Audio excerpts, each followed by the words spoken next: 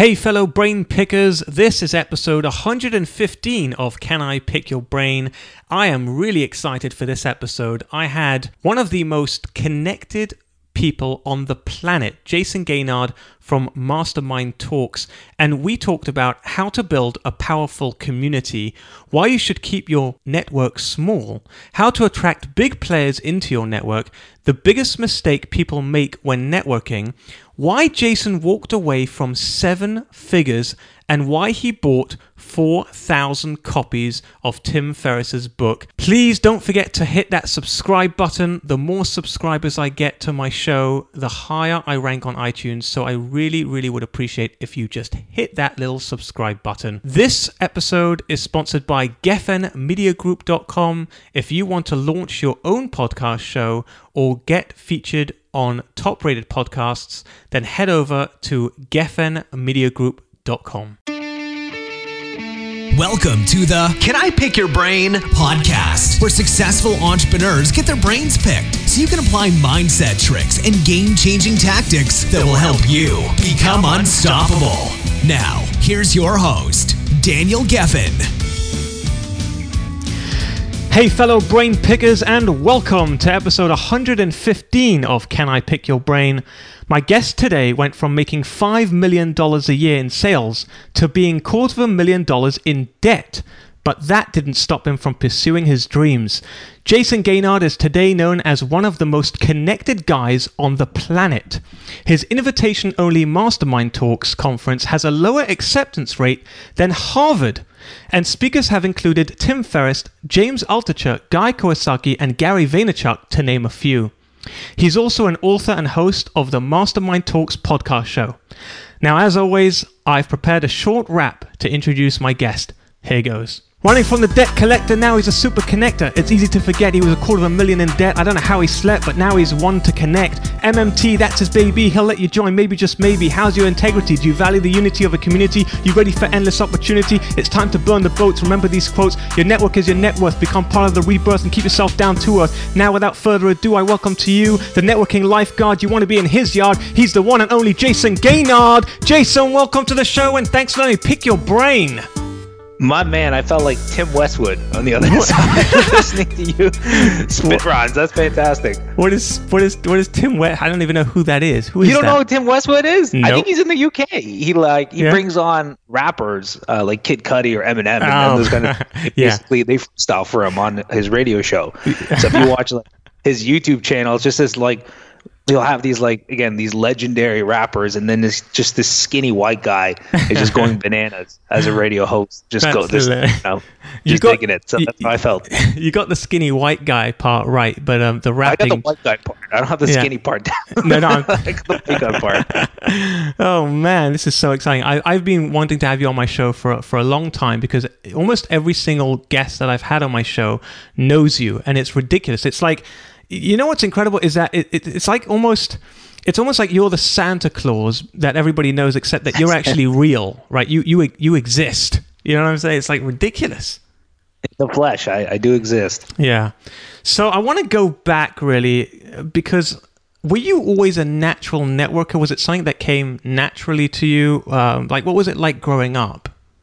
Not at all. I mean, if I could identify with anything, I definitely would identify as an introvert on some level, and also dealt with a lot of kind of self-worth issues as a child, and even up until my teens and 20s and even 30s. I guess you never really escape it. Yeah. So with that said, I was never a master kind of networker or anything like that. I think one of the unique abilities that I do have, and I think we all have it to varying degrees, is empathy, and understanding people's wants, needs, fears, oftentimes better than they do, and having a strong desire to make people feel special, and unique and significant. So I've always, even though I've had my own kind of demons I've had to deal with, and the introversion side of things and low self-worth side of things, I usually was rather personable as a child, and in my early part of my career as well.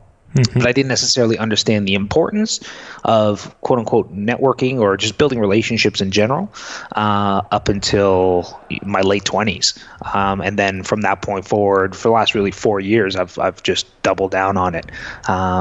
For kind of many reasons, but it wasn't always an area of focus. So I want to get into the mastermind talks and the whole networking world and how you created an incredible movement essentially from it. But before I go there, I want to kind of dig a little bit into the background. So you dropped out of high school, right? And you became like a mechanic, right? You were fixing up cars. Yeah. So I dropped out of high school. But throughout high school, I was working almost full-time hours at IKEA, actually. Oh, really? And I was making good money back then for a kid in high school. I was making sometimes more than what the teachers were making because I was working close to 40 hours a week. And because of that, I had a lot of disposable income. So I put a lot of money in cars back then. Ultimately, when I left high school, because there's certain concepts like algebra and math and those kind of things that I just couldn't grasp. I just gave up and pursued being an automotive performance mechanic, and did that for about 18 months. And enjoyed it. I enjoyed the creative side of it because I wasn't necessarily doing just standard routine maintenance. I was doing more customization work and those kind of things. And then ultimately one day I remember I was doing a brake job on a car, and I went to the wash basin and I blew my nose, and it was full of brake dust. And I remember looking at myself in the mirror, and I'm like, something's just wrong with this picture. And I looked to my right, and I saw the owner of the shop at the time, who was in his mid-30s, holding his elbow because he had tendonitis because of the impact guns. And something felt off. And later on that day at lunch, while I was waiting for my food, I was just fiddling around with my phone, and I'm like, I wonder what the average lifespan is for a North American male. The answer was 80 years. Right. So I was just still waiting there and just fiddling around. And I pulled out my calculator, and I'm like, I wonder what that is in the perspective of days. And the answer is 29,200. Being 18 at the time, I took that figure and multiplied that by 365 days, which gave me 6,500 days. And when I saw my life in a perspective of days, that I had already lived 6,500 out of my 29,000, if I'm lucky, if I don't get hit by a bus tomorrow or get some kind of random disease or illness, it really created a sense of urgency. Because when you're 18, you think you're going to live forever and you have a ton of time and all those kind of things. But when I could see the days kind of ticking by, I knew I had to kind of focus on things that mattered to me. So I actually quit that afternoon.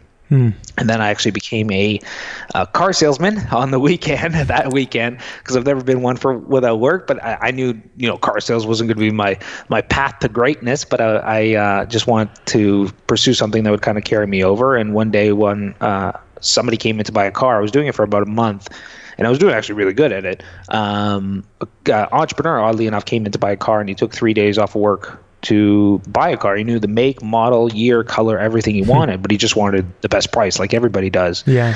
And at the time, I'm like, this is a terrible investment of your time to take 3 days off of work to save a couple $100. You could, most likely pay somebody, and they could do the car shopping on your behalf. So I was going to start a business geared towards automotive shopping, but the plague of most entrepreneurs is that they want to be everything to everyone. Yeah. So I decided to start a concierge business instead, which was, our slogan was like, if it was legal, moral, and would save you time, we'll take care of it.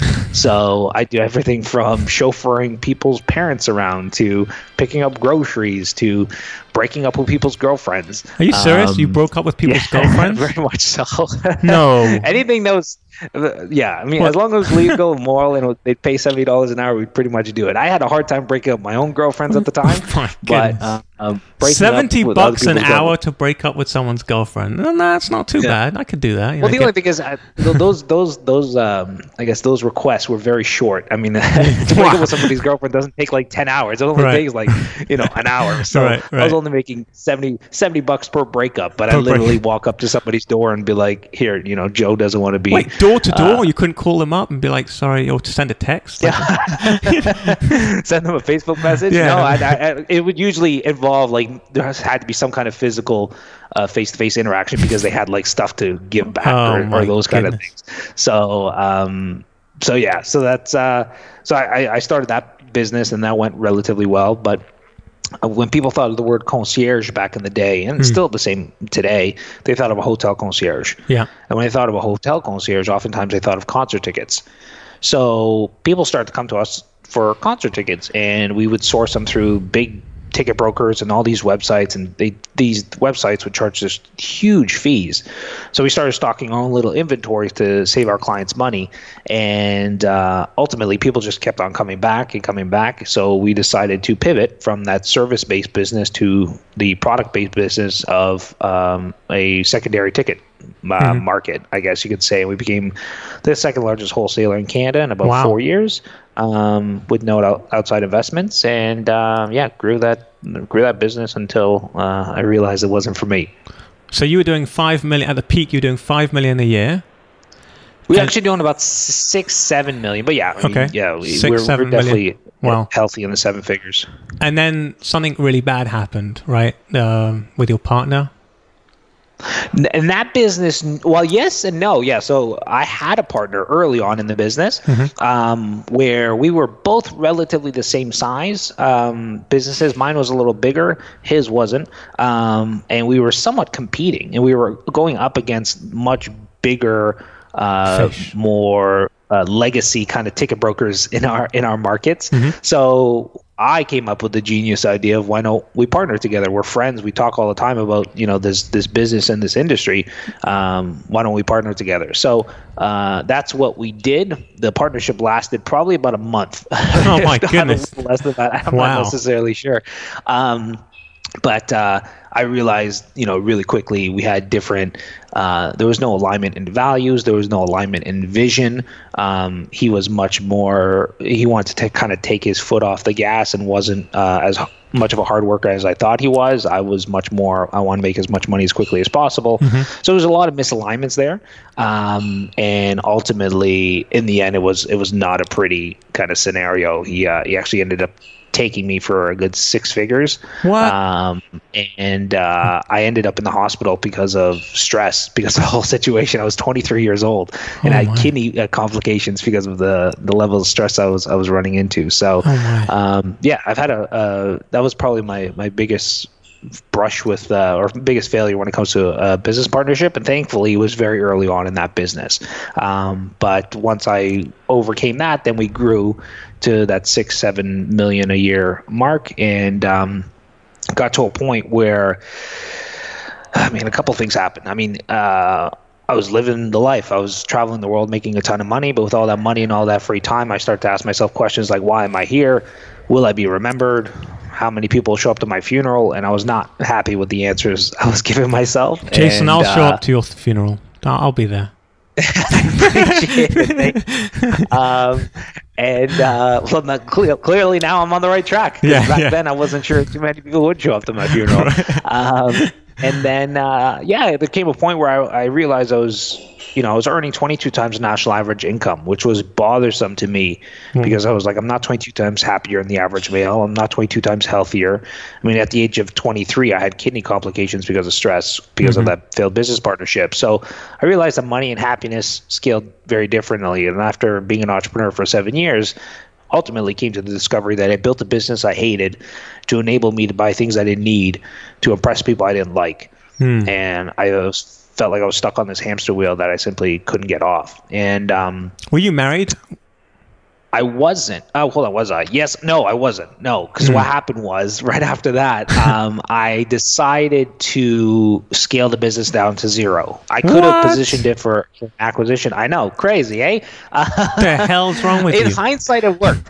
But at the time, people thought I was crazy, and rightly so. Right. Because I could have, if I would have stayed in that business for another year, I could have exited for a healthy 7-figure sum. Right. Most likely, well, yeah, definitely I could have. But the thing is I was just, I'm the type of individual that once I have a level of awareness or clarity, or I know a certain truth, I can't shy away from it. So I can't fake a year of my life, and I can't do something I don't want to do. So when I saw like I'm on the wrong path, just like that, when I quit being a mechanic a few years back, I had to make a change that day, and that change was I was going to scale that business down to zero instead of staying in it for another year to position it for sale. And the plan was, when I scaled down to zero, I'll have a little bit of money left as runway to start something new. Well, I always say it was the death of 1,000 paper cuts. I started to detach from the business. I had B players in the business who had C players under them. So the business from a cultural perspective kind of cannibalized from the inside out. I'm sure there was probably theft going on at one point in time because it was very cash focused business as well, but I could care less. I just wanted out. And getting out, I did. On the way down, two things happened that were beyond my control that ultimately left me $250,000 in debt in August of 2012. And to loop back on your question about if I was married, I was engaged at the time, and I got married. Wow. September 1st. So everything, the house of cards fell July and August. September 1st, I got married with my wife, or to my wife in the Bahamas, and my daughter turned 6 months old. So there's a saying that when one door closes, another one opens, but it sucks to be stuck in the hallway. That was a very dark hallway for me at the time, or for us at the time. So yeah, I mean, rock bottom became the foundation on which I kind of rebuilt my life, and that was August of 2012. What was your wife thinking to marry you while you were $250,000 in debt? Oh God, I don't think she knew. Oh God, I don't know. I don't think she actually knew the extent of it, because I didn't even know the extent of it, because we still had like bills and that kind of stuff, and the bank account kept on getting lower and lower, and ultimately till it was like zero, and then credit cards just kept on racking up. So we kind of almost never knew where we stood. I definitely knew I was in a bad financial position, but yeah, there's a saying. How's the saying goes? That a woman's loyalty is tested when her man has nothing, and a man's loyalty is tested when he has everything.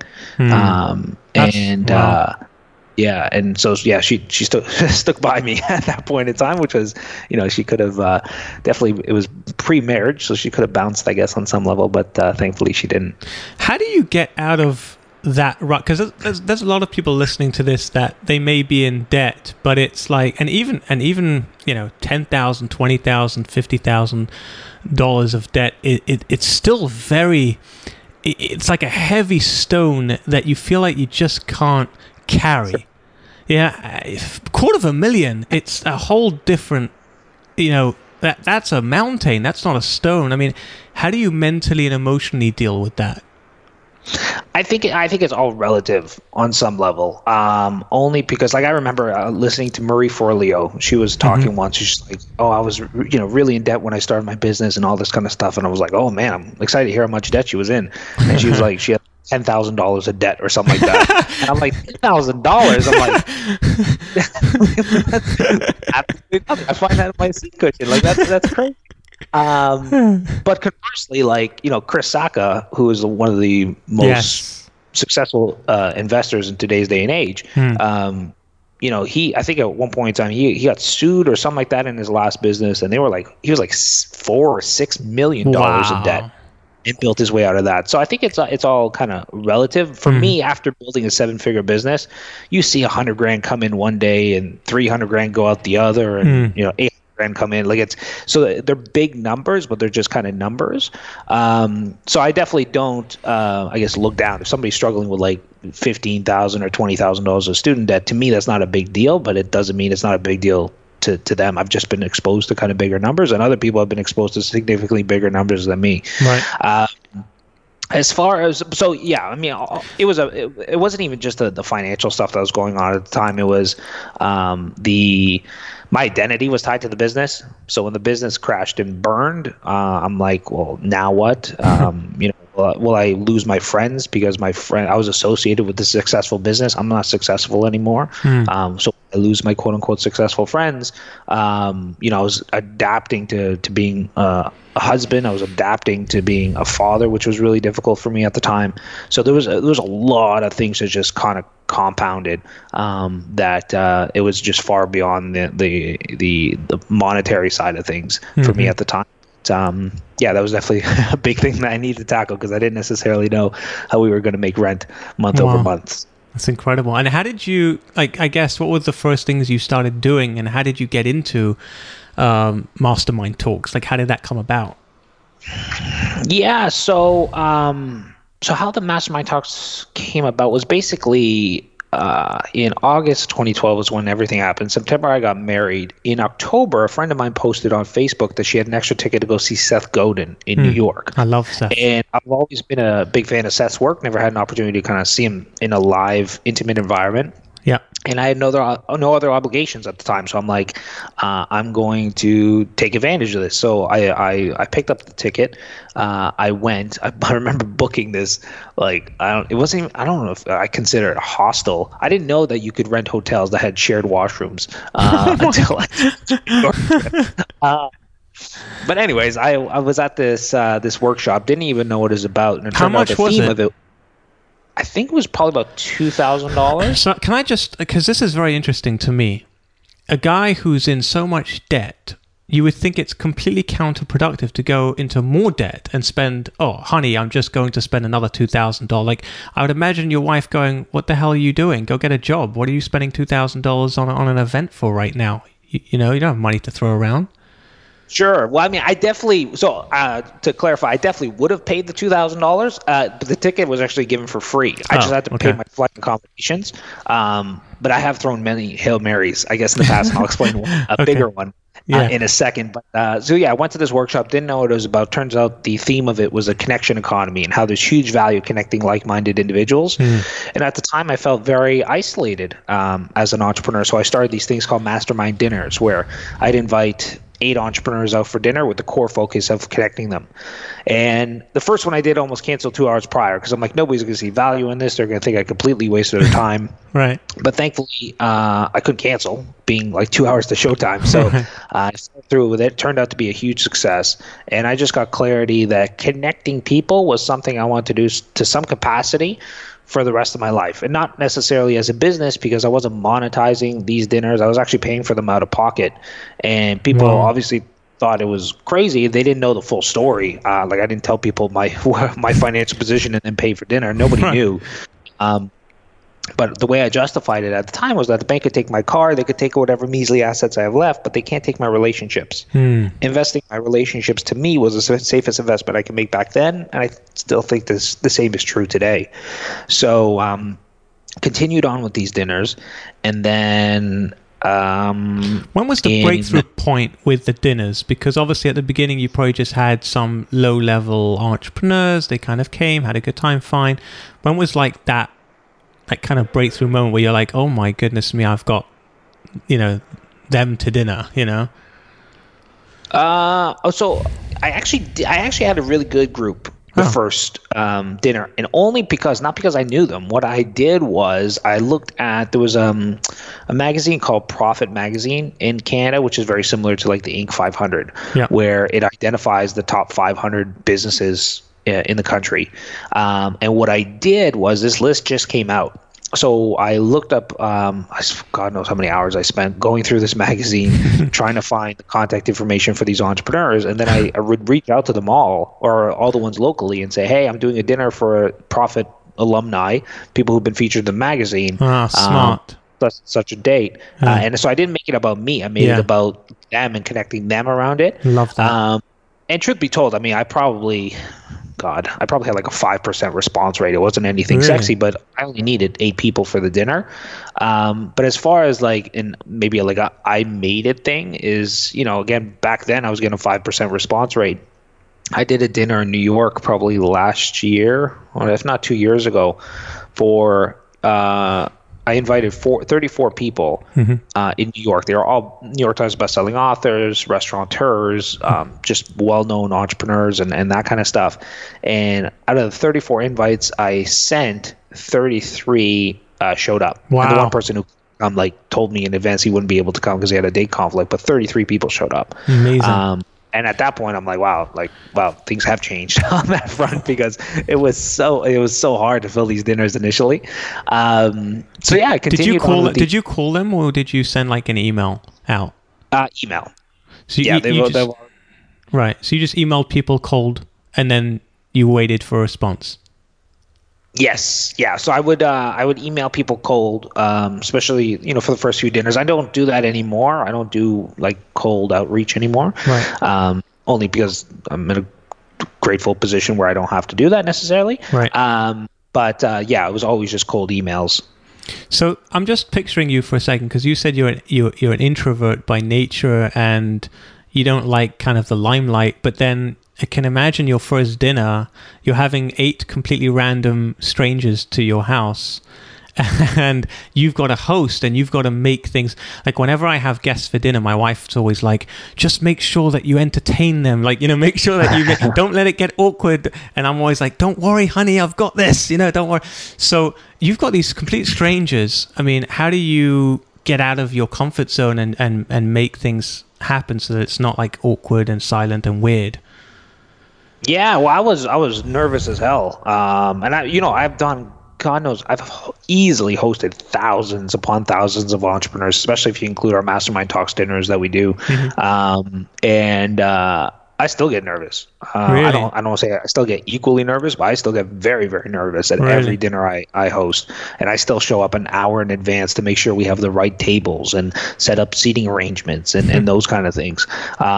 So I think that nervousness is an indication that it matters and that I care immensely about it. The day I lose that nervousness, it's probably an indication that maybe I should pursue something else. But I'm still very, very nervous when I do it. As far as that first dinner is concerned, the one thing I've noticed is that when you connect people who share an uncommon commonality, conversation just flows. Meaning, if I walk out on the street right now and meet 1,000 people, I forget what the statistic is, but let's say statistically, and I think this will probably be on the high side, statistically, let's say 5% of them are entrepreneurs. Well, if you put those 5% together in a room, they're bound to get it off and get along. However, the deeper the commonality, the deeper the bond. So if you put a group of entrepreneurs who have businesses of 7 figures, that's an even more niche group, I guess you could say. So they would most likely get along even better. Or people with 8-figure businesses or 9-figure businesses. It doesn't even have to be around entrepreneurship. If you put a bunch of Olympians together, they'll get along just fine. If you put a bunch of mommy bloggers together, same thing, right? So. That was one thing, is the curation of that's the key to all these dinners, is curation. That's it. I mean, the food can be subpar, although we look for, exceptional establishments and that kind of stuff. But the curation of everybody in the seating arrangements usually is the key. So when I did that first dinner, they were all entrepreneurs and they were all featured in this magazine. So they're entrepreneurs who are kind of fascinating on some level. And so thankfully, conversation just flowed. The only thing I had to do was kind of facilitate conversation, because at one point in time it was very heavy on one end of the table, because it was these 2 tech guys at one end. And they were talking about emerging technologies and new laptops and all this kind of stuff. And Geeks. They just dominated a lot of the conversation. Yeah, exactly. And it was, everybody kind of enjoyed it, listening to these guys talk about it, because they were very excited about it, and everybody kind of chimed in a little bit here and there, but they dominated. And on the opposite end of the table, I had a guy who owned a moving company, so it couldn't be any further from these, this one guy's like fiddling around with like AI and stuff like that. This guy owns one of the most traditional brick and mortar businesses you can have. Right. So I ended up having to pull him into the conversation, and it turned out like he was on a TV show similar to like Shark Tank. Then after that, the tech guys were like giving him advice on marketing and on his business and those kind of things. And one of the things that happened in that dinner as well was that I realized that no matter what industry you're in, we all face similar pains as entrepreneurs, whether it be human resources or capital or cash flow or partnerships or those kind of things. So really, when you put a bunch of great people together, conversation really kind of flows. And I play more of a facilitator role than anything else. I'm actually it's quite often that I host a dinner and I don't eat. Really? I just walk around, make sure everybody's having a good time. Sounds like my wife. Yeah, I'll host. I'll make sure they're getting their drinks. I'll make sure everybody's having a great time. I'll make sure everybody's talking. Those kind of things. The dinners are not about me at all. You must have a lot of patience, Jason, because I'm just thinking about the situation. You weren't. It wasn't like you were a wealthy guy and you had money coming in, so now you can just make these dinners and connect and have a good time and wine and dine like all the celebrities do. You were in a really bad situation financially, and then you're paying for people to eat. And I can imagine that it wasn't like they took out their wallets at the end and let's give you money or let's do a business deal together. I'm assuming that nothing really came out of it until, I don't know how, like, it takes months for these things to actually end up with an opportunity coming to fruition, right? Sure. Yeah. I mean, Steve Jobs has a saying that you can't connect the dots looking forward. You just need to trust that they'll somehow connect in the future. Mm-hmm. And doing these dinners, I didn't see an ROI or expect an ROI from it. I just thoroughly enjoyed it, and I saw the value being created amongst everybody at the dinner. People staying in touch after the dinner and becoming really close friends and working together and partnering together and those kind of things. Mm-hmm. So I didn't know a way of monetizing it. I didn't think of a way to monetize it. I just, it wasn't even, again, on my radar as a potential business opportunity. But the way I looked at it was that I was going to take care. I was really close to declaring bankruptcy at the time, and I'm like, the bank could take my car, they could take whatever measly assets I have left, but they can't take my relationships. Investing in my relationships, to me, is the safest investment I can make, and so that's why I continued on with these dinners. That really ended up paying off, because you ended up starting Mastermind Talks, right? How did you go from dinners to talks? Yeah, so how that happened, and it's I guess a rather unique story. So I in December, Tim Ferriss, who's somebody I met a year prior, was coming out with a book called The 4-Hour Chef. Oh, yeah. And up until that time, he had 2 New York Times bestsellers under his belt. He had 4-Hour Workweek and 4-Hour Body. Yep. Obviously, the expectation is that the third book's going to be a New York Times bestseller as well. However, it turns out 3 weeks prior to the launch of his book that he was going to be banned from all retail distribution. Whoa. So Barnes & Noble, Costco, Walmart, everybody. Wow. And the reason for that is because he was the first big name author to publish through Amazon. And traditional retail, specifically Barnes & Noble, wanted to make an example out of him. So Tim, being one of the best marketers I know in general, but in the context of book marketing, what he did was he created these book bundles where if you bought 1,000, if you bought like 5 books, you get additional resources. If you bought 50 books, maybe he'd do a webinar with you. He had this Hail Mary package that he didn't think anybody would really buy, that if you bought 4,000 books, he'd do 2 speaking engagements. And 4,000 books. Wow. 4,000 books. That's a lot of books. And at the time, and they're not small books. No. Nothing that Tim works on is small. 4-Hour Workweek was the smallest book. Everything since that is like an encyclopedia. So so it was 4,000 books, and basically I thought of a friend of mine named Scott, who runs these big events in Canada, because I'm like, I sent him an email, and I'm like, listen, Tim doesn't speak that often. He's never spoken in Canada. You could easily move these books. This great opportunity. Mm-hmm. The minute I clicked send on that email, I knew Tim was only offering 1 package, and the minute I clicked send, I said, you know what, this is a great opportunity for anybody. I'm going to message Tim directly and say, I'm going to take these books. So I emailed Tim directly, and he responded right away, and so that's how it happened. I basically committed to buying the 4,000 books. The problem was that I had to come up with $84,000 in 3 days, and that was problematic because, well, not only was I in debt, but I've never raised money for anything in my life. I've never asked anybody for money. I built all of my businesses on credit cards. I was born with the belief system, you never ask anything from anybody. So that morning I reached out to 3 friends who were none of them were really super close friends, but 3 friends regardless. And I asked the first guy I told the first guy about the opportunity. He said, sounds interesting. Come back to me with some numbers.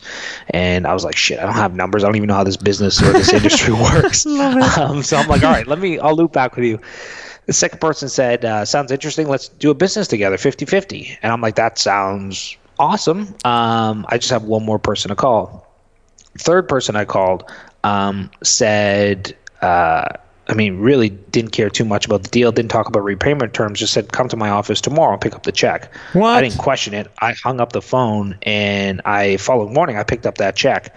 I took the money, deposited it, wired it to Tim, and I bought the 4,000 books. Oh my God. And ultimately, I just saw it as a chance for me to do what I do in these dinners on a larger scale. So instead of having 8 entrepreneurs at a dinner, I could have 100 together in a room. And I just planned to do one event. My goal was that I had no other projects keeping me focused on the future at the time. So I'm like, at least if I have this 6 months out, I'll be focused on that. And then after that, I'll explore how I can, start a business or make money. What's going to be my next venture. And the 5-6 months leading up to the event, when the event came, it turned out to be a big success. And I always say that ignorance, confidence, and hard work can go a long way when you're an entrepreneur. I simply did not know what I was doing when it came to putting on an event, and because of that, it was actually much more similar to like a wedding than it was a conference, because we did like seating arrangements and all this kind of stuff that I thought this is what events must do. Turns out nobody did.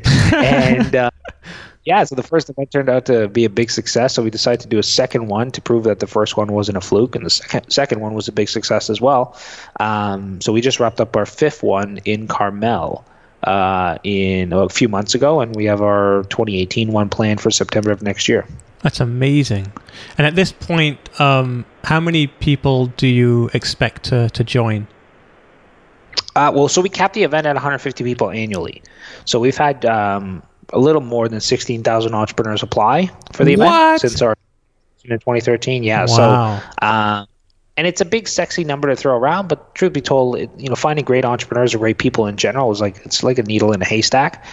So we haven't really looked at our application list in the last 2 years.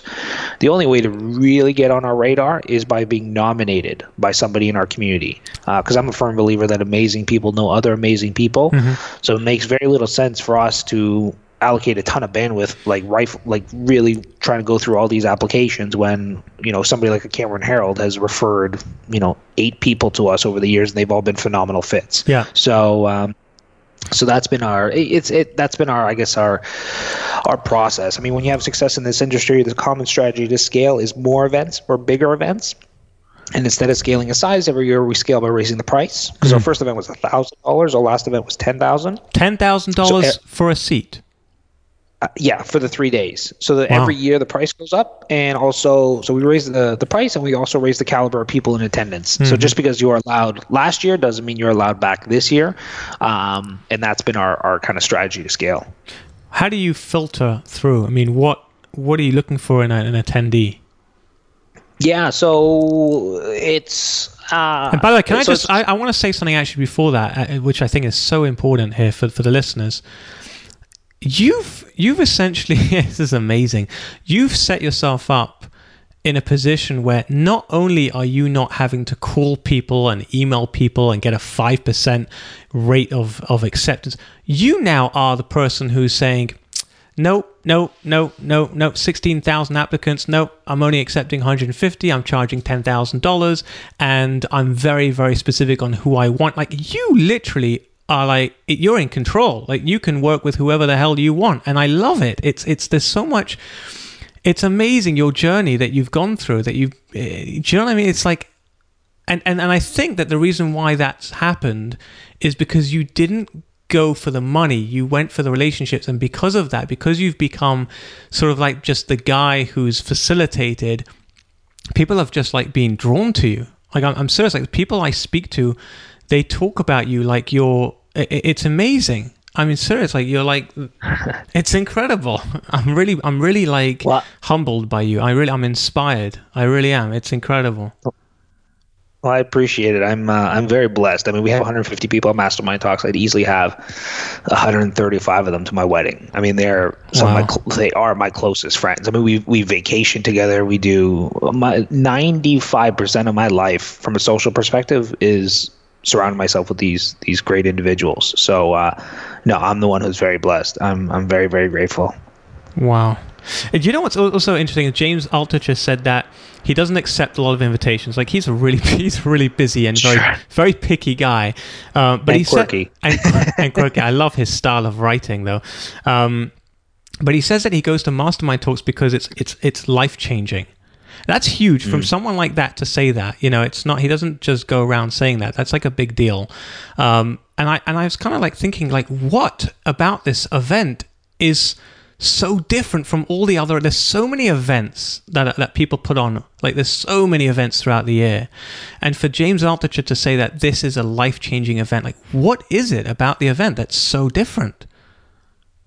Yeah, it's quite simple.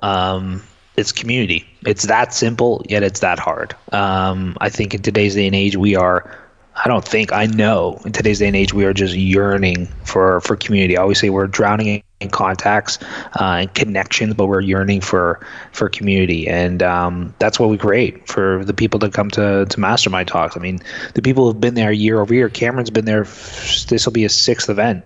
He has not missed an event. And he's like a TED speaker, and like, you know, he's good. Like, you know what I mean? Like, he goes to it's very rare that you have like a lot of speakers in your community, because they're oftentimes, you know, all events are kind of the same. But you know, the most common things that we get in the feedback forums, you know, the common words is connection, community, you know, family. A lot of people refer to Mastermind Talks as family, and that's really what it's become for a lot of people. So that's what we provide. I mean, we always say that people may come to our event for content, but what gets them coming back year over year is community, and that's our big focus. Because it makes very little sense. And we've made this shift over the last couple of years. It wasn't always like that. I mean, I wasn't this genius early on that I was like, oh, I'm going to push community. I wanted to be the TED Talks for entrepreneurs. Years ago, we had 15 speakers compete for the best talk as voted by the audience in year 1 through 3. But what happened was, every year the biggest name speakers were never in the top 5. It was always the unknowns that won the event. And then when we did our first event, we had 15 speakers. 10 of them came back as paid attendees the following year because of the quality of the people in the group. And the more and more, I'm not a genius, but I'm very good at paying attention to feedback and taking action on feedback. You know, and year over year, every time we get our feedback forms, like, the thing that people enjoy the most about the experience is the people. So we've moved away from content and focused more on connection. I mean, if I could boil down the essence of Mastermind Talks to anything, it's great people, great food, great experiences with learning intertwined throughout the event. Because my belief is that the best learning doesn't happen in the conference room. It happens over yoga in the morning, or it happens over drinks after dinner, or some kind of unique experience. That's you know, that's scarce in today's day and age. So that's what we provide ultimately. So it's I mean, that's our secret sauce, and I put it out there because it's not easy to create. And it's not like I created it either. We all created it as a group, as a community. I'm just really the bouncer at the front door to make sure, like, you know, no jerks come in who are rowdy or cause trouble or those kind of things. I just, you know, a lot of people outsource their quote unquote networking to me, and by coming to Mastermind Talks, that's kind of the service that we provide. How did you? I mean, we heard the story about Tim first, which was incredible, and the biggest thing I took out of that was you literally put your you put your life on the line. You kind of said, I really believe in this, and I'm going to do it, and I don't care what the consequences are going to be. And I love that. Like, it was so gutsy. I don't even know where you stored those books, by the way. Forget about the money. Where'd you store the 4,000? I still have 3,500 copies. What? So if anybody wants the thing is, they cost more to ship than what they're worth, because they're so big and heavy. So yeah, they're Kindle at this point for me. Oh my goodness, that's it. But how do you get the other big names like James Altucher and Guy Kawasaki and Gary Vaynerchuk? Like, how do you get those guys? Yeah, pretty. I don't say pretty simple. But for our first event, there's a philosophy called. I actually talk about this in the context of hosting dinners, but there's kind of two philosophies. There's one that's anchor tenants, and the other one is working up the food chain. So in the context of Mastermind Talks, anchor tenants, the philosophy around anchor tenant is if you have like a plaza or a mall that's just flailing, you know that if you get an Apple Store or Nordstrom, it's going to bring in other premium brands. How I leverage that philosophy for Mastermind Talks is that I knew if I got Tim, I could get people who wanted to be connected with Tim to speak, or people who are already connected with Tim, but they're never at the same place at the same time. So I can make the event almost a catalyst to kind of reconnect him and his friends. Interesting. And the byproduct of that, which turned out to work out beautifully, is that Tim actually, most events, a speaker comes out from behind a set of curtains, does their talk, and leaves. All the speakers stayed the entire duration of our first event. Wow. Like Tim Ferriss was there for all for both days. Wow. And that's been like the theme ever since. Usually all the speakers, the quote unquote speakers, stay the entire duration of the experience. So so that's how I kind of built Mastermind Talks. Is I knew like James Altucher, somewhat knew Tim. Like Tim brought a lot of credibility to what we were doing. A lot of people thought the event was a scam. Like they posted on Tim. I have screenshots. Like posted on Tim Ferriss's Facebook page. That like they would take a screenshot of our landing page and like, hey, is this legit, or this looks like a scam? You should know about it, and those kind of things. And also, I designed the original web page, so it did look like a scam. That's how I built out the event. I mean, we had AJ Jacobs and Tim knew each other really well, but they haven't seen each other for 4 years. So that was an opportunity for them to see each other. Ryan Holiday knows Tim and works with Tim. Lewis Howes, I met with at an event that Tim put on. There's a slew of speakers that's how I pulled them in. So we just use that kind of anchor tenant philosophy. Wow. So you've been talking about it on a very large scale. I kind of want to like bring it down to, for the sake of our listeners, how do you do it on a much smaller scale? Because there's a lot of people, they go to networking events, they want to build their network, they understand the power of a network and a community. What would you advise someone listening to this to be able to start building their community and building the network on a smaller scale to start with? What would you suggest? Yeah, I mean, there's a slew of things. I think there's a lot wrong. I hate the term networking. Yeah. I use it because I don't know what else to call it. Right. But it's you look up the synonyms for networking. It's like schmooze and hobnob. All these things that I'm like, I'm totally not this, but like I don't have any other way to express it outside of relationships. But then people don't think relationships is sexy enough, I guess. So, So yeah, I mean, there's a bunch of things. It really depends where you are on your kind of relationship journey. I always used to preach that the key to a strong network is subtraction and not addition.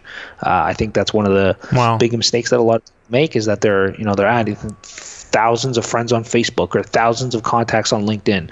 And there's something called Dunbar's number, which basically has proven time and time again through research and science and all different types of case studies throughout history, that we can't have more than 150 stable social relationships. I don't care what social platform you're using. We have basically a cognitive limit from an evolution perspective. So some can accommodate a little more, but it's actually based on IQ. Some can accommodate a little more, some can accommodate a little less, but we were never designed to live in a tribe of 500 people or 1,000 people or 5,000 people. So that's always been my philosophy.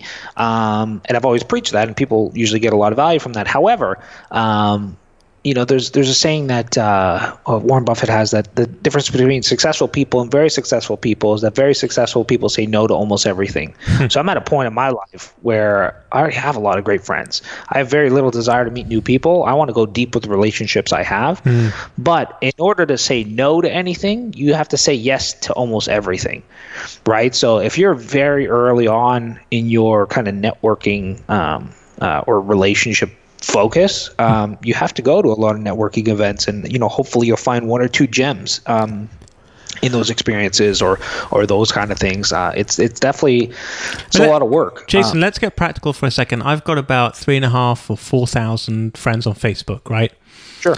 I mean, are you saying that I should now go and unfriend 3,500 or 3,700 of them and only focus on 150 people, and that's what I mean? And I want not unfriend, but unfollow. You don't have to take it to 150. Right. But do understand that from a cognitive perspective, there is no way for you to manage 3,000 relationships. Right. So for me, but how do you avoid? How do you avoid stepping on people's toes? Like, people will reach out to you and be like, "Hey, Jason, how you doing, buddy?" And they're not on your list. Like, they didn't make your list of the contacts that you want to really build deeper relationships with. Do you? So I get a lot of inbound requests. Obviously. And with that said, I do try my best to make time for people. I definitely don't say unfortunately, you're not on my priority list. But the truth of the matter is, relationships, it's they're work, right? And oftentimes we invest a lot of energy in relationships we don't want because we're not conscious about it. So it's really about becoming conscious of the relationships you want to kind of foster and cultivate. So with that said, when people reach out to me for advice or those kind of things, I always try my best to accommodate and be of service as much as I can, because getting back to that Steve Jobs saying, you can't connect the dots looking forward. And also, one thing that's in alignment with that is that a lot of people, when the mistake they make when it comes to networking, they play the short game. They want to be friends with Tim Ferriss or Richard Branson or Elon Musk and all those kind of folks. And the truth of the matter is, those people, they're at the top, and there's a lot of noise at the top, and they're not necessarily looking for more friends. For me, my biggest thing that I leverage is that I try to find people who are diamonds in the rough, people who are undervalued. I almost look at investing in people like other people look at investing in a business. Try to find somebody undervalued and invest in them any way I can, not necessarily financially, but through support or connections or just belief. I think we can all remember a time when, somebody believed in us when we didn't believe necessarily in ourselves, and the power of that. So it's a balance in that sense. What does that look like? What does that look like practically? So let's say you've got your list of however many people. How do you deepen that relationship? What do you do? Are you getting on a phone with them? Are you taking them out for drinks? Like what are you doing to build that relationship? Yeah, it's a mix. I mean, it could be it could be just like I sent a check-in email with a friend of mine. I haven't heard from him in about 6 months, and I just found out in his reply he has Lyme disease. That's why he's been kind of down and out. So like sometimes it's just email check-ins. Sometimes it's I'll try to I'll do a one-on-one lunch, or I'll invite them to a dinner. Maybe I'll get 8 of my closest friends together I haven't seen in a while, and I'll bring them all together for dinner. That's actually something that Neil Strauss does. He's I think probably 8-time New York Times bestselling author. What he does is that if there's a bunch of people that want to connect with him, instead of doing one-on-one coffee dates, he'll just bring everybody for dinner and meet all of them in these like little micro sessions of like, because all you need, especially if you're meeting a lot of people who are new, you need 30 seconds to 90 seconds with them to really assess, do you want to go deeper in that relationship or not? So that's kind of his philosophy. But there's so many ways to invest in relationships. I mean, Tim Ferriss's book came out 2 days ago. I was one of the first people to leave a review on Amazon. Like that's a way to invest in a relationship. So there's many different ways.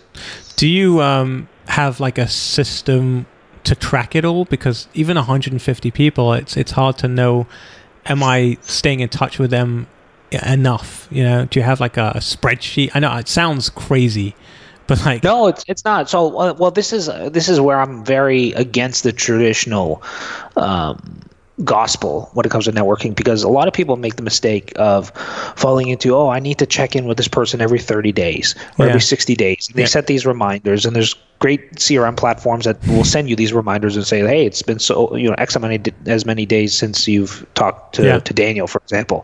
The problem with that is that I've been the recipient of those emails that says, hey, it's been been 2 months since we chatted, like how are things? And I'm like, I'm busy. The last thing I need is like for me to like explain what's been going on. Like it's not genuine. So what I set my reminders around are around genuine touch points. So for example, I just found out a friend of mine is having a child in February. So I put something as a reminder for me in February to reach out to him and see how things are going. Or somebody's starting a new business now, I'll check in 6 months and see how the business is going. It's not just like, hey, how are things because then it puts the onus on me to give this like great update, and I'm busy. Right. So there's that component to it, and then also again, we have this fear of like letting relationships. They do take a lot of effort, oftentimes, but we also sometimes it's okay to let them not fall per se, but there's something called a dormant ties, and this was popularized by Adam Grant. And the philosophy around this is that, if you had a high school best friend, and 10 years later, if you were to see them, maybe the first minute or two may be a little awkward, but after that, you pick up from where you left off, oftentimes, right? And it's almost like if you listen your favorite song 5 years ago, you hear it again on the radio now, you may remember 90% of the words. It's kind of the same thing, right? So just because you don't stay up to date with a relationship per se doesn't mean that you completely start from scratch the next time. So letting certain relationships slide is fine to do as well. Okay. Wow. So we're at the top of the hour. This has been so valuable. It's incredible. Jason, what's the best way? I know we just said that you're a busy guy and you have your priority, but if people want to kind of get in touch with you or follow you and see what you're doing, because I honestly, I highly recommend those of you listening to follow Jason, see what he's up to. He's lit. You are like one of those guys that you're like the matchmaker. You like put people together, and there's so much power to it. In fact, Tim Ferriss, in his last book, The Tools of Titans, he had a whole chapter on that. What was that chapter called? It was called I don't recall. I remember. I know we're in there. It was. I own the book. I haven't looked at it. I just got his other book. Tribe of Mentors, another book I have to go through. Right. So. Right. Yeah. And so he talks about basically setting up a platform and allowing people to basically being a facilitator, which is exactly what you do. So what's the best way that they can get in touch with you? And also, how can they get hold of your book? Yeah, so I mean, Mastermind Dinners is on Amazon right now. It came out probably about 2 years ago. Okay. And that really, I set a little bit of a baseline to like my thoughts on relationships, but really focus more on like how to invite people for a dinner, how to host a dinner, and really just how to host experience in general. Because how you host a dinner is how you host a coffee meetup, or is how you host on some level an event. Mm-hmm. So that's Mastermind Dinners. I'm on Facebook. I'm on Twitter under Jason Gaynard. And then Community Made is a podcast I launched in September. And there is my next season. Season 1 was all about scale. Season 2 is actually all about relationships. Nice. So that's going to be almost everything I know, how to grow, how to nurture, and how to amplify your relationship efforts. So yeah, that's communitymade.com. Very cool. So I'll be definitely checking that out. And for those of you that want to also check the show notes, so all the links to everything we discussed will be there. It's danielgeffen.com/115. Jason, thank you so much for letting me pick your brain, and thank you to all my fellow brain pickers. I'm looking forward. You like that, brain pickers? So cheesy, but it's like, it's like what everybody else is doing, kind of thing. You've got to have these like, welcome Top Tribe and all that stuff. What was EO Fire Nation? Fire Nation. Yeah. Fire Nation. Yeah. So I've got brain pickers. Whatever. So thank you to all my fellow brain pickers. I'm looking forward to the time when I'll be picking your brain. You've been listening to the Can I Pick Your Brain podcast. Inspiration without perspiration is like a tiger without teeth. So, to put these ideas into action, head over to danielgeffen.com.